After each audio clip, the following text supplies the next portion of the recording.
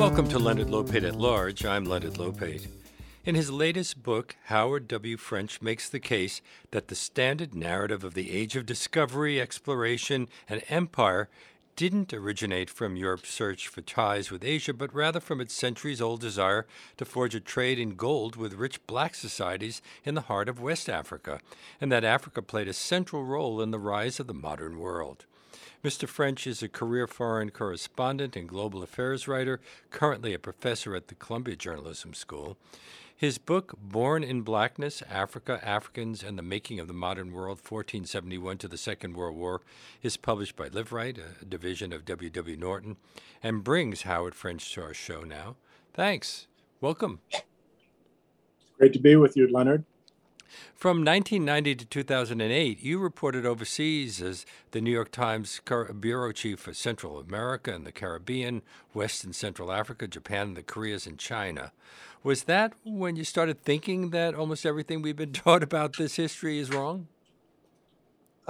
Yes and no. I mean, part of the deep background of this, behind this book, is my own life experience as the child of two African American parents, and having a mother whose family is based in Virginia, and descendants of slaves and of a particular slave master who was the property of the slave master who was a very good friend of Thomas Jefferson and had a very similar story of forced race mixing, as Thomas Jefferson famously did.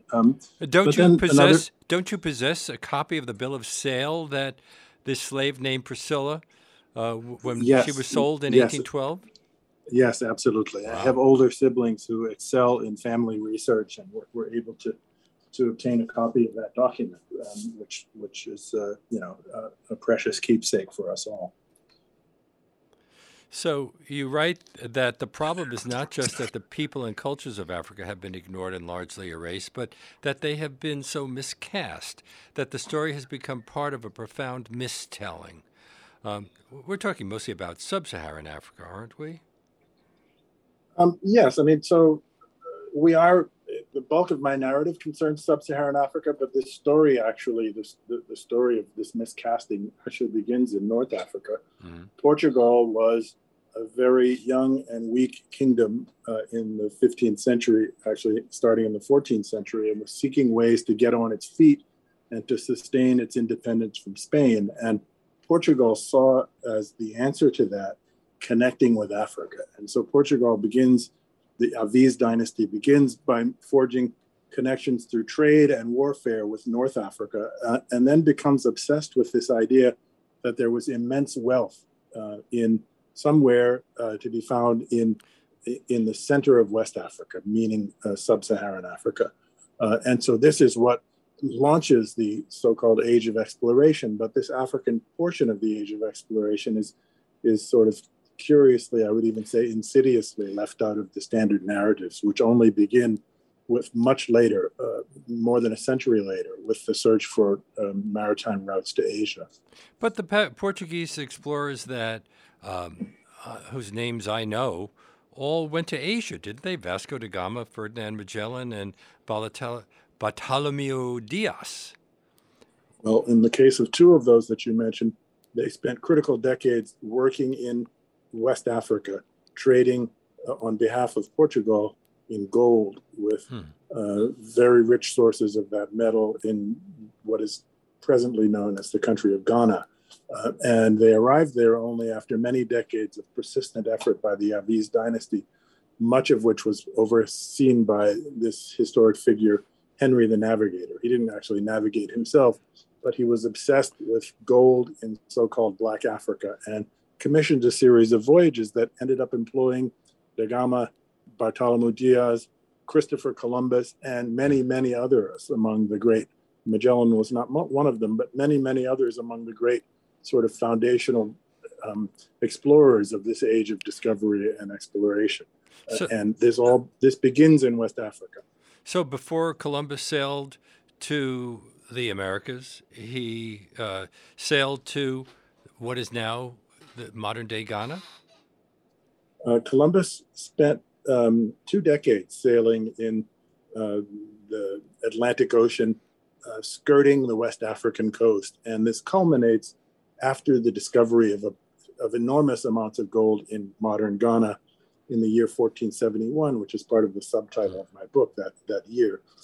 Columbus then becomes a captain of ships servicing a fort that the Portuguese built in Ghana to sort of anchor their gold trade back and forth, back and forth. And so this is where Columbus sort of refined techniques of navigation, where Columbus probably understood the ocean currents that would take him to the Americas, and where Columbus also sort of became further convinced that the world was actually round. And so this all happens in relation to West Africa.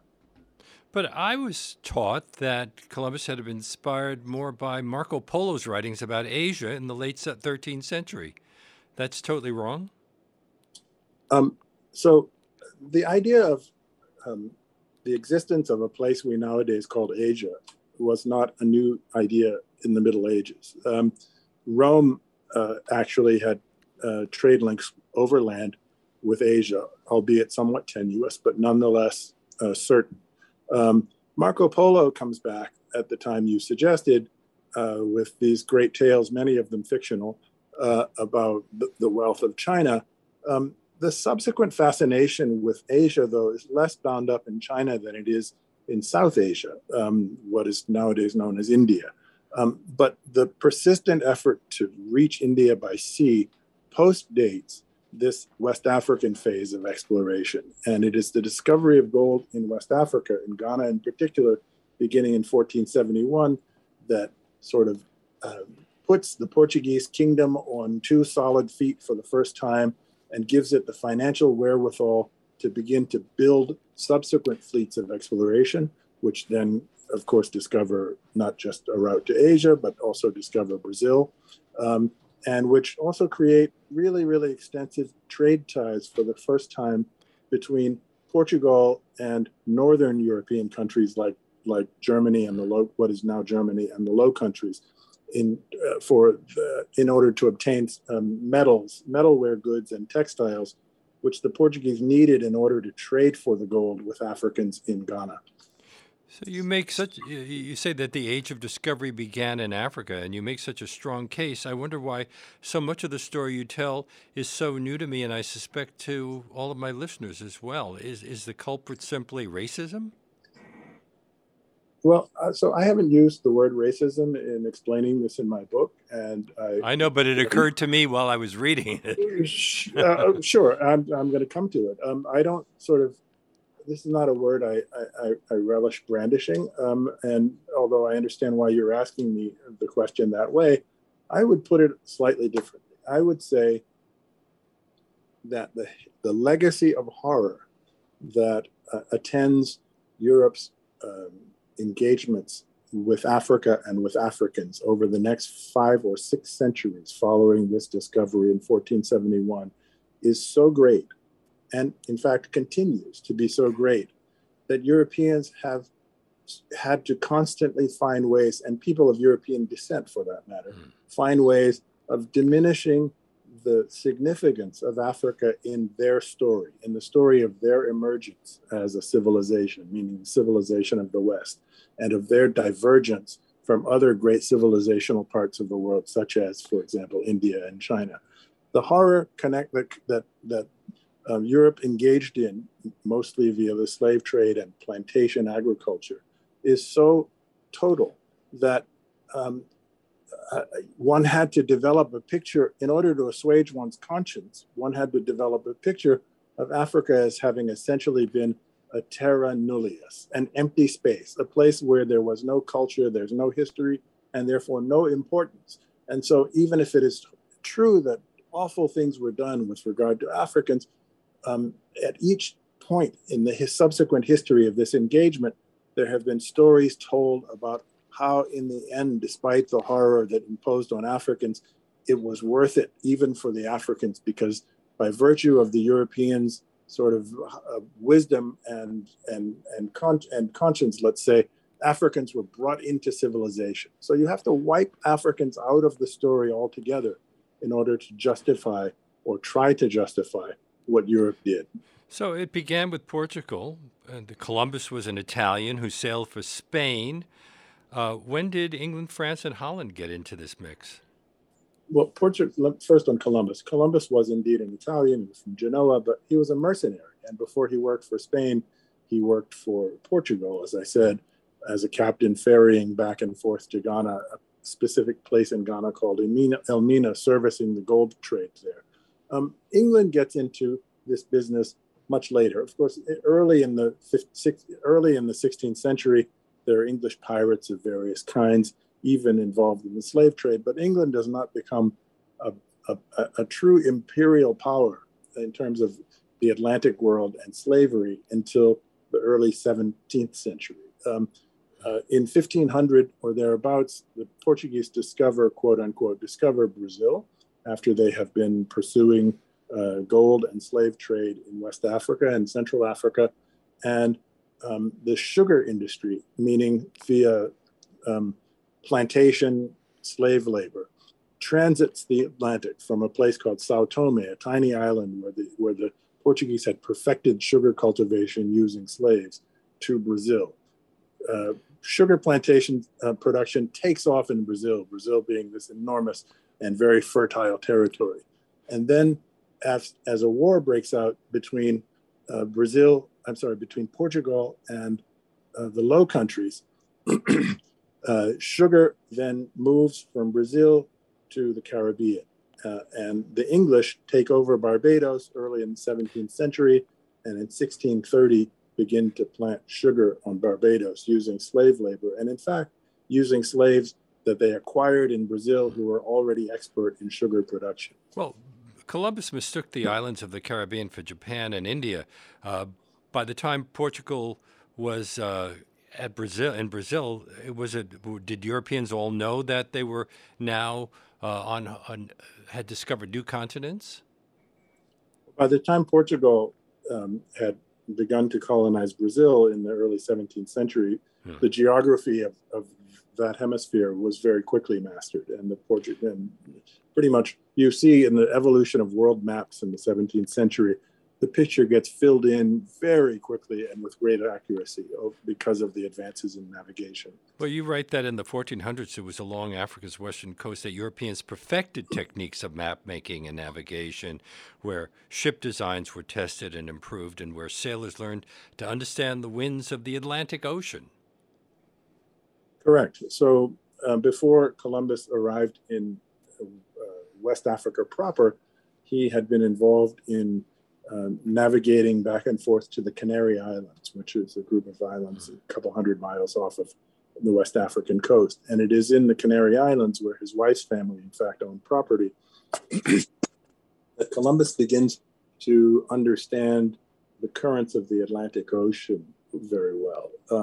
It is believed that the long established European populations of the Canary Islands already had quite a good picture of the ocean currents, and that the African civilizations on the African mainland, especially the Empire of Mali on the West African coast, also had a very good understanding of the Atlantic currents. And so it was Columbus's exposure to trade with the Canary Islands and eventually taking up a partial residence there that he comes to understand the workings of sea and wind currents. And this allows him to plot his way across the Atlantic once he found a backer for a trip like that. I have a theory that I develop in my book, which is that Columbus, who makes the rounds of various imperial courts in Europe looking for a backer for an expedition to try to discover Japan or China on the other side of the ocean, only finds a backer after having been rejected everywhere, once the Portuguese had become enormously successful in trading for gold with Ghana. It is at that point that the Spaniards, who had previously rejected Columbus, re-invited him into discussions and decided, we better get into this game of exploration too. The Portuguese are making a killing. 25% of the Portuguese crown's entire income came in that era from trade with Ghana. And the Spaniards looked on green with envy, saying, we better get into this exploration game too. They had tried to defeat the Portuguese in a naval battle off of Ghana and had been and had lost. And so they said, let's fund this crazy guy Columbus and see what he can come up with. My guest on today's Leonard Lopate at Large is Howard W. French. His book that we're discussing is Born in Blackness: Africa, Africans, and the Making of the Modern World, 1471 to the Second World War, published by Liveright Publishing, which is a division of W. W. Norton. This is WBAI New York, 99.5 FM, streaming live at WBAI.org. So European countries were engaging in naval battles to gain access to the gold of West Africa and then later to slaves? Yeah, so in 1471, the Portuguese discover finally a source of enormous gold wealth in present-day Ghana. And within a decade, they had built a big fort there to protect this commerce. But before they were able to throw up this fort, whose foundation I describe in detail in the book, the Spaniards and others tried to horn in on this trade. I mean, you can't overestimate the impact that this immense gold supply had on Portugal, really a kingdom that had almost nothing going for it economically prior to that point. The Spaniards sent a convoy of about 30 naval vessels to the coast of West Africa to try to prize this gold trade away from the Portuguese. And Portugal, a country about a tenth of Spain's size at that time, with far less means at its disposal, had intelligence about Spain's plan and sort of lay a naval ambush for them and managed to defeat the Spanish convoy. After this battle, little known by contemporary Spaniards or Portuguese for that matter, the Spaniards basically quit trying to take over Ghana and begin looking further afield for discovery and exploration, hoping to find gold. Everywhere Columbus went in the New World, the stories are his first question was, is there gold here? And this is driven immediately by the Portuguese success in Ghana. But yeah, the Europeans saw Africa as both a home to huge quantities of gold, but also an inexhaustible source of labor. Didn't the Catholic Church have a mixed history in regards to the concept of slavery? I wouldn't say mixed. The Catholic Church in the early centuries of the transatlantic slave trade was one notable exception, and that is its sort of belated recognition that Native Americans should not be subjected to slavery. The Catholic Church was all in on African slavery. Yeah, because Africans were pagans, but weren't white Arabs and Slavs also enslaved at one point or another because they were considered pagans? No, Arabs were never considered pagans. Arabs were considered people of the book. And so although there was legitimate, according to Catholic theology, there were legitimate reasons to fight Arabs, being a pagan was not among them. The thing you need to understand about the Catholic Church and the slave trade, or even to back up a step, early modern Europe and the slave trade, is that early modern Europe was emerging from the aftermath of the Black Death, which killed enormous portions of the population of Europe, and especially of Southern Europe.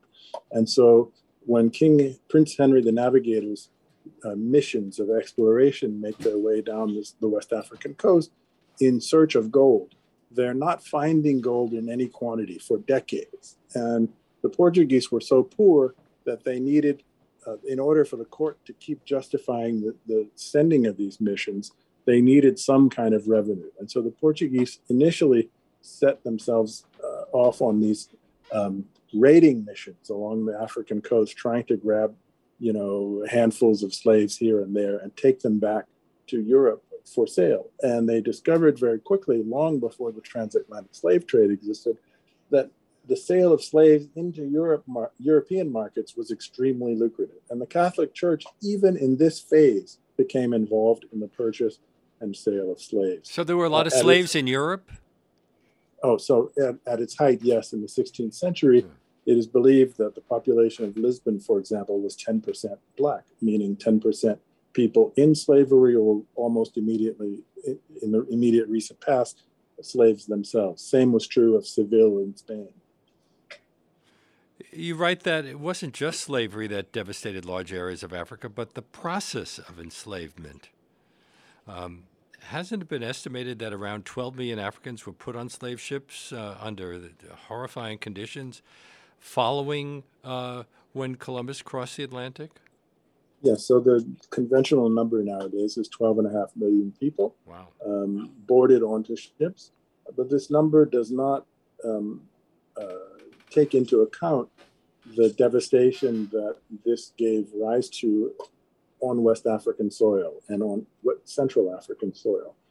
As the slave trade develops in tandem with the development of plantation agriculture, and by the way, let me say that plantation is kind of we don't think of it as necessarily a beautiful word, but it is nonetheless a euphemism. This is really like prison labor with medieval levels of human rights. These are prison labor camps for production of agricultural commodities. As this sector takes off in Brazil first, and then in Barbados second, and then up and down the Caribbean, and then finally to the United States South, the demand for slaves sourced in Africa explodes.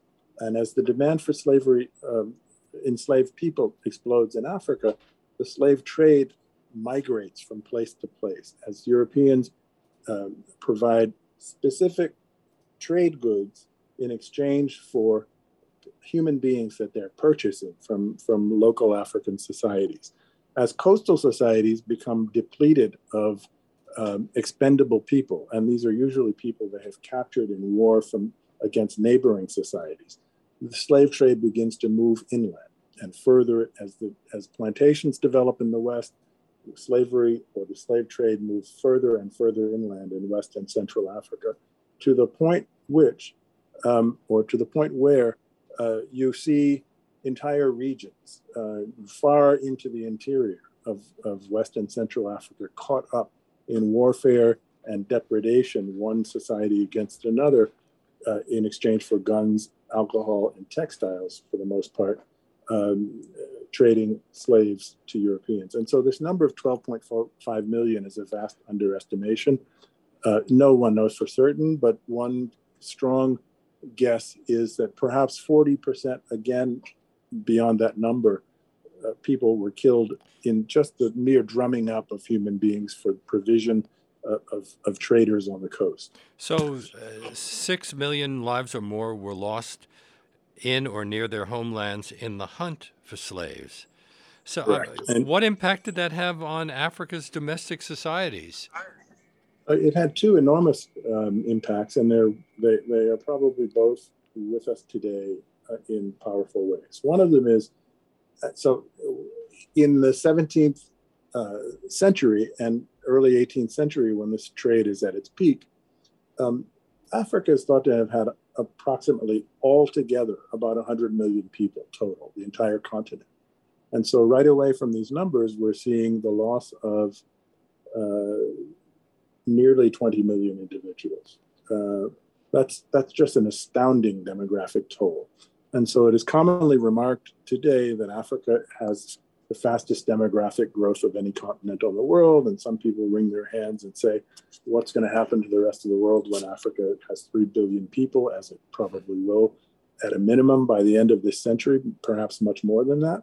But a lot of what is present day African growth actually deserves to be seen as a rebound effect from the depression of African demographics in prior ages. Europe was growing fast demographically, partly due to the riches that it was extracting from Africa in terms of gold, but especially in terms of expropriated labor. And Africa's population was being depressed because of the loss of this nearly 20 million people out of a total population of 100 million people.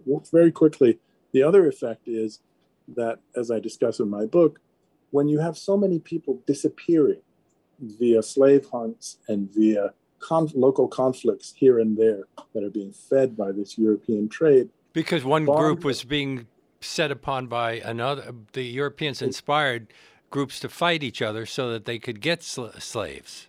Exactly.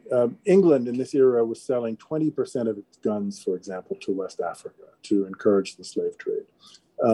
Bonds of social trust were dissolving all over the place.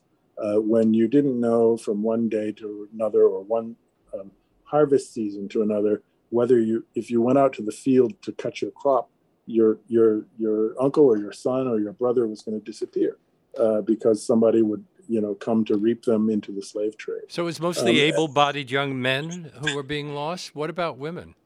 It was people of prime reproductive age in particular.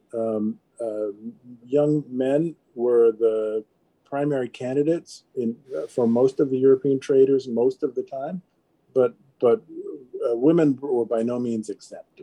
I just want to emphasize this social trust thing. It is commonly remarked that Africa, actually a bit exaggerated, that Africa is a place of great conflict and great kind of disunion and turmoil today, which I think is actually a bit overdone. But there are serious studies, some of which are cited in my work, that trace some of Africa's political problems, in fact, to the sequelae of this erosion or destruction of social trust via the slave trade. Now, the 12.5 million were considered an even greater commodity than the gold, silver, tobacco, sugar, and cotton, weren't they? Two things need to be said there. One of them is that the product of their labor in every place where slaves were reconstituted, where societies were constituted on the basis of slavery, meaning Brazil, meaning Barbados, meaning Jamaica, meaning Saint-Domingue, which subsequently becomes Haiti after the revolution there in 1804, meaning in the American South. In each of these places, the value of the products produced by slaves vastly outpaced the value of all of the extraction committed by Spain in its conquest of great American civilizations like the Inca and the Aztecs. So the Spaniards very famously had these enormous galleons carting off gold and silver for ages, for sale to, for transport back to Europe, but also for sale to China throughout this early modern period. Production from plantation labor in all of the places I've just cited outstripped in the total value of the gold trade and silver trade that Spain famously enjoyed. The other piece of your value proposition question, though, is that the value of the slaves themselves, slaves meaning as a commodity, as a saleable product, so to speak, was greater than the value of, in the case of the United States, during the high period of the cotton trade, for example, greater than the value of all of the railroads and factories in the United States in the 19th century, prior to the Civil War. Well, since this really began with just a European desire to have gold, how did it deteriorate into this other thing where suddenly the people, the Africans themselves, were considered a commodity? There must have been some kind of a switch in values, no? Yes, interesting question. So there's two pieces here. One of them is that the Portuguese who sort of founded all of this phenomena, they were looking for gold, but as I said earlier, they weren't finding it immediately. So they began trading for slaves into Europe. As they get further down the coast, they arrive in 1471 in Ghana. They discover a great amount of gold there. They imagine that the entire continent of Africa must be like Ghana.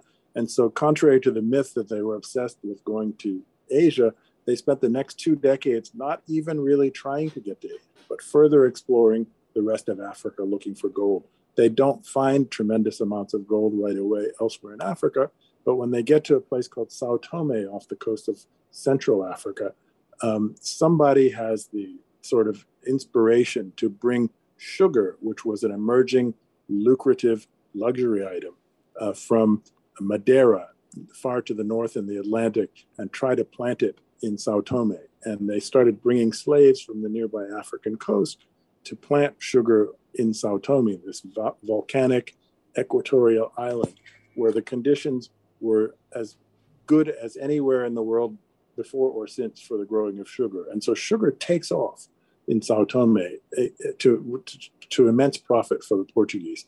And a few years later, then skips across the Atlantic to Brazil.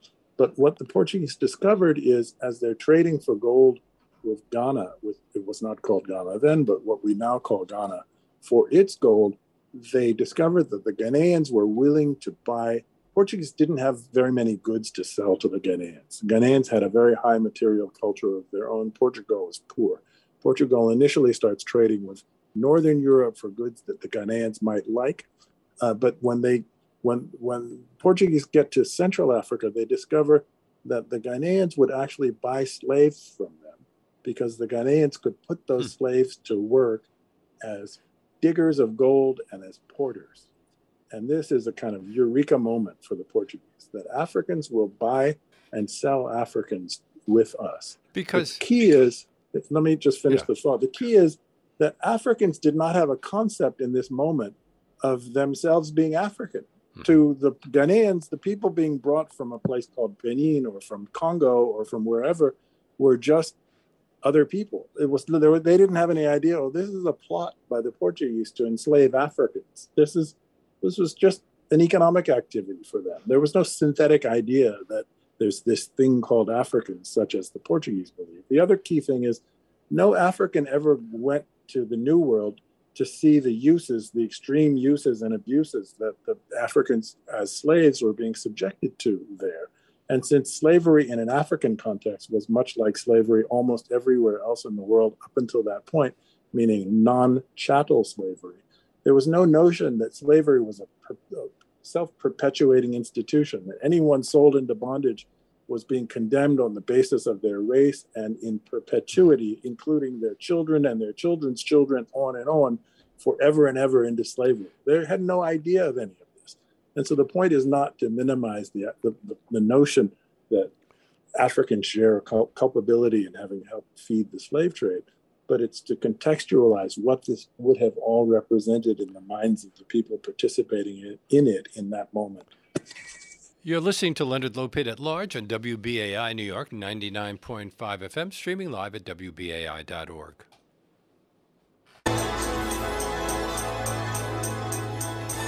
The blackness, keep the game on. Never say die, keep on. Blackness, keep on. Never say die, keep on. We're back with Howard W. French. His book, Born in Blackness, Africa, Africans, and the Making of the Modern World, 1471 to the Second World War, is published by Live Right. So you're saying that what was going on undercut the cultural diversities of the people of Africa into a single category of blackness. All the inhabitants of the continent and their descendants were now one and the same. But we're still seeing the diversity playing out today with tensions from one, what are we going to use the word tribal or whatever, cultural group to another, aren't we? These are two very separate matters. What I was saying earlier was that as Africans began to trade in human beings with Europeans, human beings that the Europeans intended to subject to slavery in a chattel-type institution, those Africans had no conception of themselves as being Africans per se. They had no conception of the overall project of the Europeans, which was to enslave Africans in a blanket fashion, that this was an anti-African project per se on the part of Europeans. The Africans had no reason, never having left Africa or never having arrived in the New World to see what the Europeans were actually up to. The Africans had human beings were African to Africans. There was no such thing as we're a category called African. So that's one matter. The notion of Africans being divided into tribes today is a very complicated subject about which I would say a couple of things. One of them is that in the late Middle Ages and early modern era, when all of these things begin happening, Africa was in a phase of political consolidation, very much like what was happening in Europe in that era, where small kingdoms were fighting against each other, and gradually a process of political consolidation and agglomeration was taking place. This kind of process has been seen all over the world and is messy and violent and takes time. This process of political consolidation and agglomeration, as I've called it, was interrupted by the European arrival in the African context. At that time, according to Portuguese and other European accounts in the 15th, 16th, and 17th century, the West African landscape was full of very sophisticated, very ambitious, very sort of governance-intensive African polities. A couple of them which receive a lot of attention in my book are, for example, Benin, which I referred to earlier, and Congo, a kingdom which is spelled with a K, but is located in the same region as the country we now call Congo. Congo sent ambassadors to Europe. It had adopted Portuguese as the language of the court and had laws and record keeping. It had priests who were, what's the word for it? It's not accredited, but were sort of elevated and recognized by the Vatican. One of them is actually buried in the Vatican. And so there's this enormous political sophistication which gets derailed in large part by the collision with Europe around the slave trade in this era. What the Europeans then begin to do in a subsequent time, meaning a couple of centuries later in the very beginnings of the colonial era. So the colonial era doesn't begin until the 19th century. And the Europeans go about Africa with an intense aim of codification, meaning they're going to try to name, attach names to every ethnic group or what they perceive as ethnic groups that they encounter, and attribute virtues and negatives to each ethnic group that they encounter. And in many cases, in almost every region of Africa, these sorts of notions that the sort of Europeans begin to apply in a colonial setting acquire the force of law. In other words, this group, let's take Nigeria, for example. The northern Nigerians, the British said, were not great for education, but they were perfect for martial uses. So we'll put all of them in the army. The people in southeastern Nigeria, notably the Igbo, they are really good at learning. So we'll concentrate on providing schools for them. This process was seen in places as varied as Nigeria, which I just mentioned, Sudan, Rwanda, Burundi, over and over and over again. And so much of the so-called tribalism that one sees in Africa today actually has roots in this codification process and nomenclature process, where Europeans in this sort of the age of the encyclopedia and sort of scientific method taken to pseudoscientific extremes was, this was the result of that. Wasn't the Christianization of all of these people an attempt to kind of make them the same? So I don't know what you mean by make them the same. Well, but, I mean, at the same time that we're stressing the differences, we are then pretty much forcing them all to believe the same religion. Although there are, I guess, I've heard there's a whole Jewish group in Kenya, but otherwise, it was pretty much Christianized until later when some people started changing again. Well, I think you're oversimplifying things. Well, that's not surprising. I've been known to do. Anyway, you're the expert, not me. No. I can give you a simple example that will make you understand what I mean. So Europe was by no means united over religion. Okay, I mean there were religious wars in Europe throughout the time we're talking about. And the countries were involved are Catholic and Protestant, obviously. The most famous dividing line is between Catholic and Protestant, and Catholics and Protestants were both imperialists. Catholics and Protestants were both involved in the slave trade and subsequently in colonial efforts. And so it was not as if Europeans said, let's all get together and impose unity on Africa and have one kind of belief in Christianity. No. Africans were proselytized and in some cases forced to adopt European religions according to the national preferences of the imperial power. And those dividing lines are with us still today in Europe as well. Wasn't a law passed in Barbados in 1661 and adopted in Antigua, Jamaica, South Carolina, elsewhere, that declared that Africans were a, quote, heathenish, brutish, and uncertain, dangerous kind of people, and that white owners should therefore assume near total control over their lives? Correct. So you are quoting from the first of the so-called Black Codes, and I describe Barbados in this precise era as the sort of seed crystal of the birth and spread of chattel, chattel, which is derived from the same Latin root as the word cattle, chattel slavery in the New World. And one of the sort of foundational ideas behind the legitimization of chattel slavery as an institution. Chattel slavery was a historic innovation. Slavery is universal in human society going back as long as anyone can trace, but chattel slavery was new. And one of the foundational bases of chattel slavery was that Black people are fundamentally irredeemable or worthless in terms of culture or in terms of potential. And therefore, Black people needed to be treated categorically different from other people. Black people have no rights.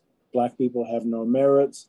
Black people's only purpose in life is to service the needs of white people. And all of those ideas are sort of brought home in the language you just quoted from, which speaks of heathenish people. And didn't that lead to many of the slaves being worked to death? You point out that their lifespans were probably 7 years or less.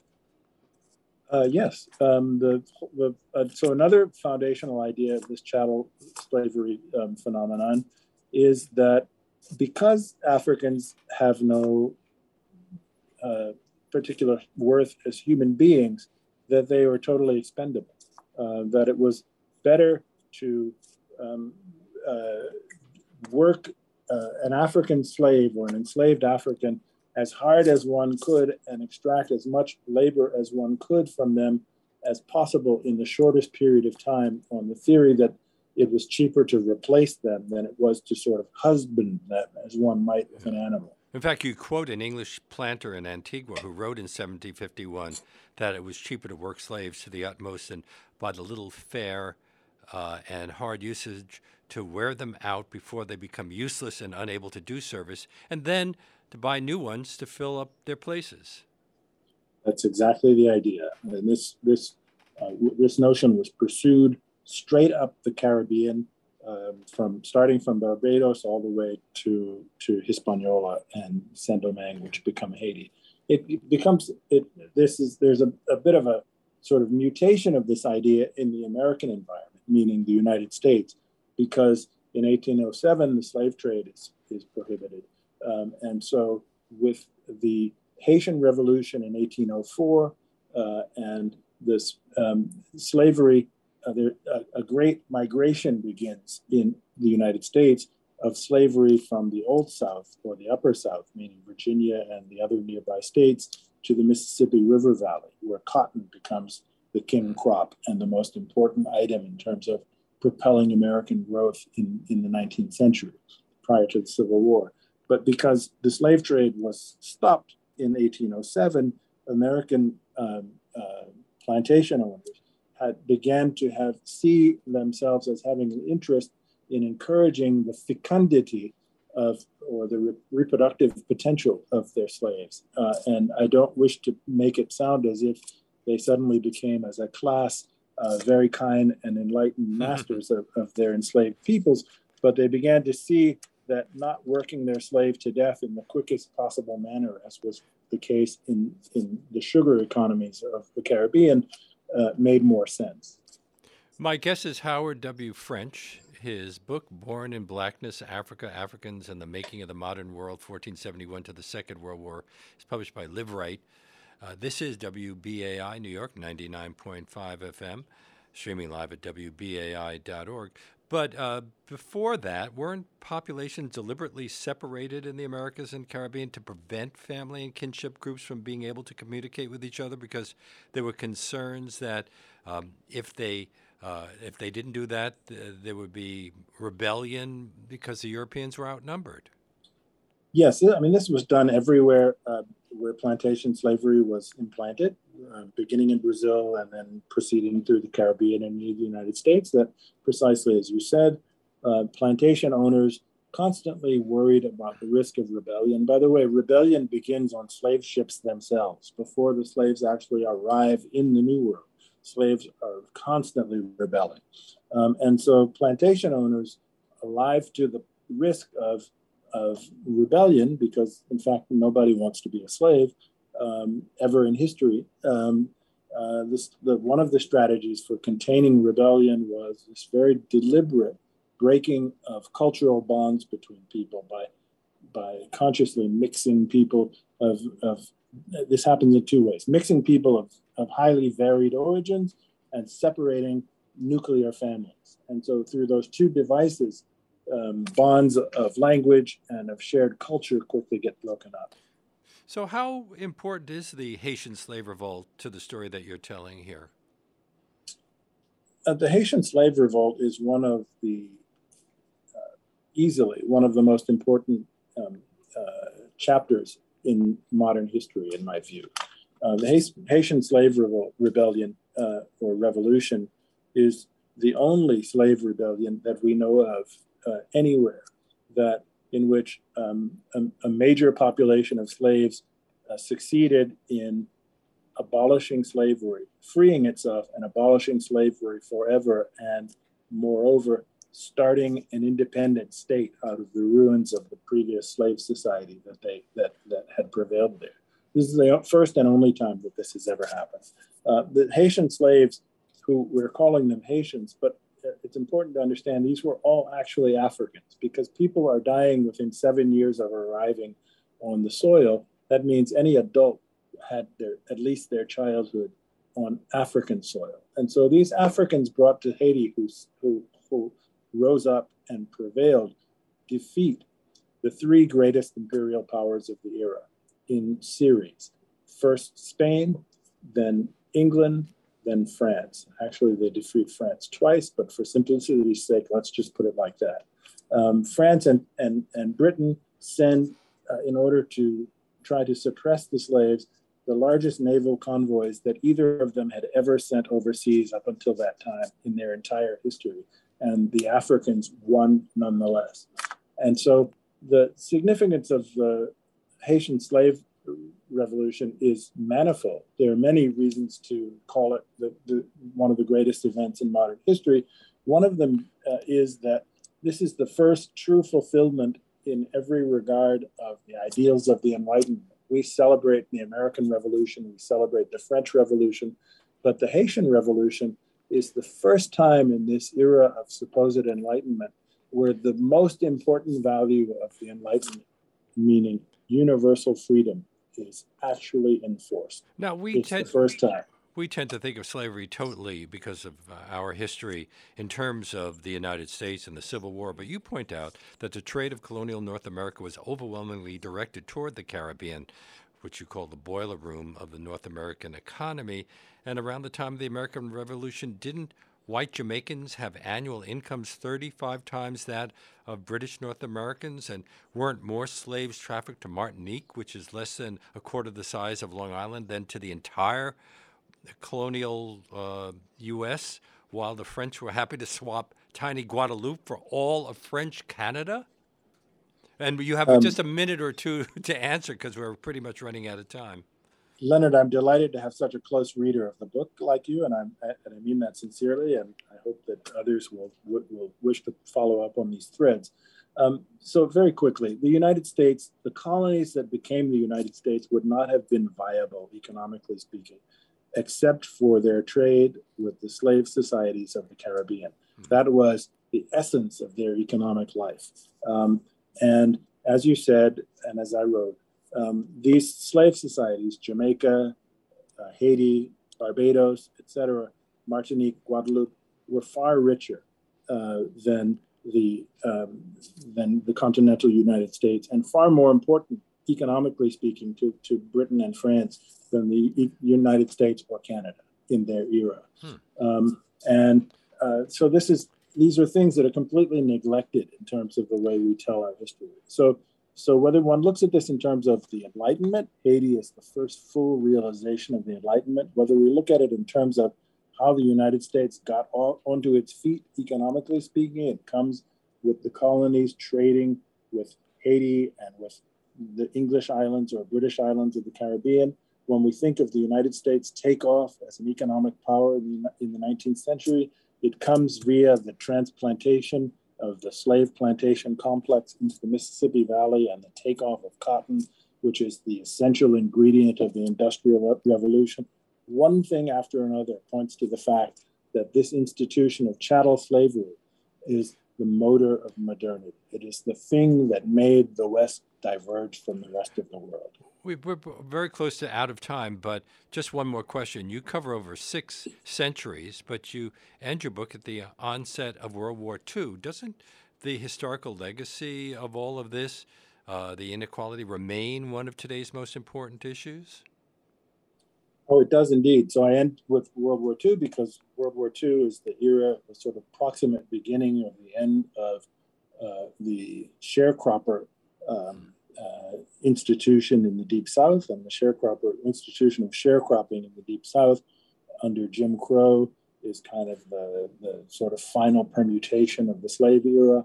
But I make no pretense, and in fact, in a future work, I plan to turn my attention to the legacy of all of this in terms of the workings of our contemporary society and the origins of our commonwealth today. South Africans are complaining that although this new COVID variant has popped up all over the world, all that we're hearing about is South Africa. The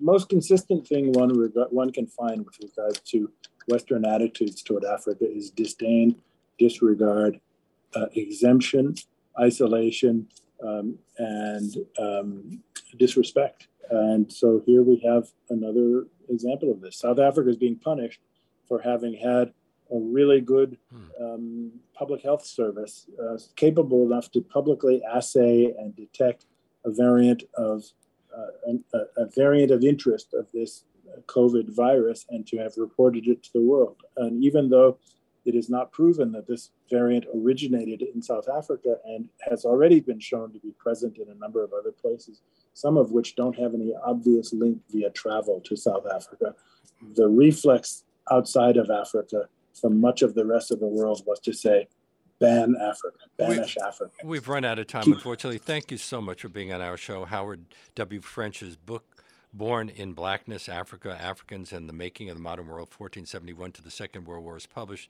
by Liveright. It has a lot of wonderful illustrations.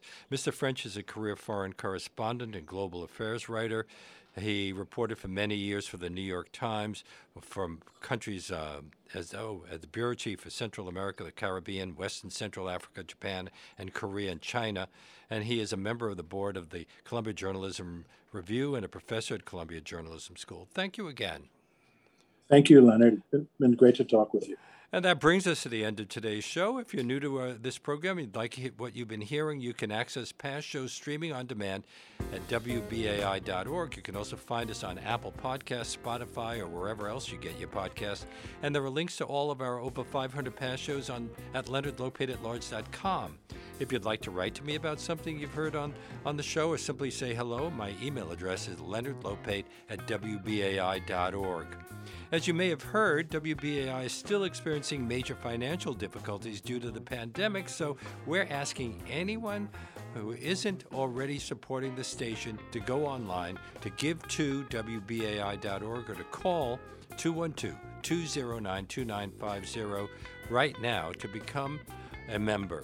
That's 212-209-2950. Why not support the programming that you turn to learn about the latest important books or documentaries or just a topic you hadn't ever thought about very deeply before, like the one we discussed today? Do it for us, do it for WBAI, do it for other listeners who aren't currently in a financial position to be able to support community radio. And one particularly helpful way to contribute is to become a sustaining member for $10, $15 a month, or whatever you can afford, what we call a BAI buddy. But however you donate, the important thing is that you take that first step and make a tax-deductible contribution of any amount by calling 212-209-2950 by going online to give to WBAI.org. And please be sure to make make the contribution in the name of Leonard Lopate at large. From all of us at this station, thank you so much. We hope you'll join us again tomorrow when Gloria G. Romero, the first woman to become the majority leader of the California State Senate, will discuss her new book, Just Not That Likeable, the price all women pay for gender bias. You won't want to miss it, and we'll see you then.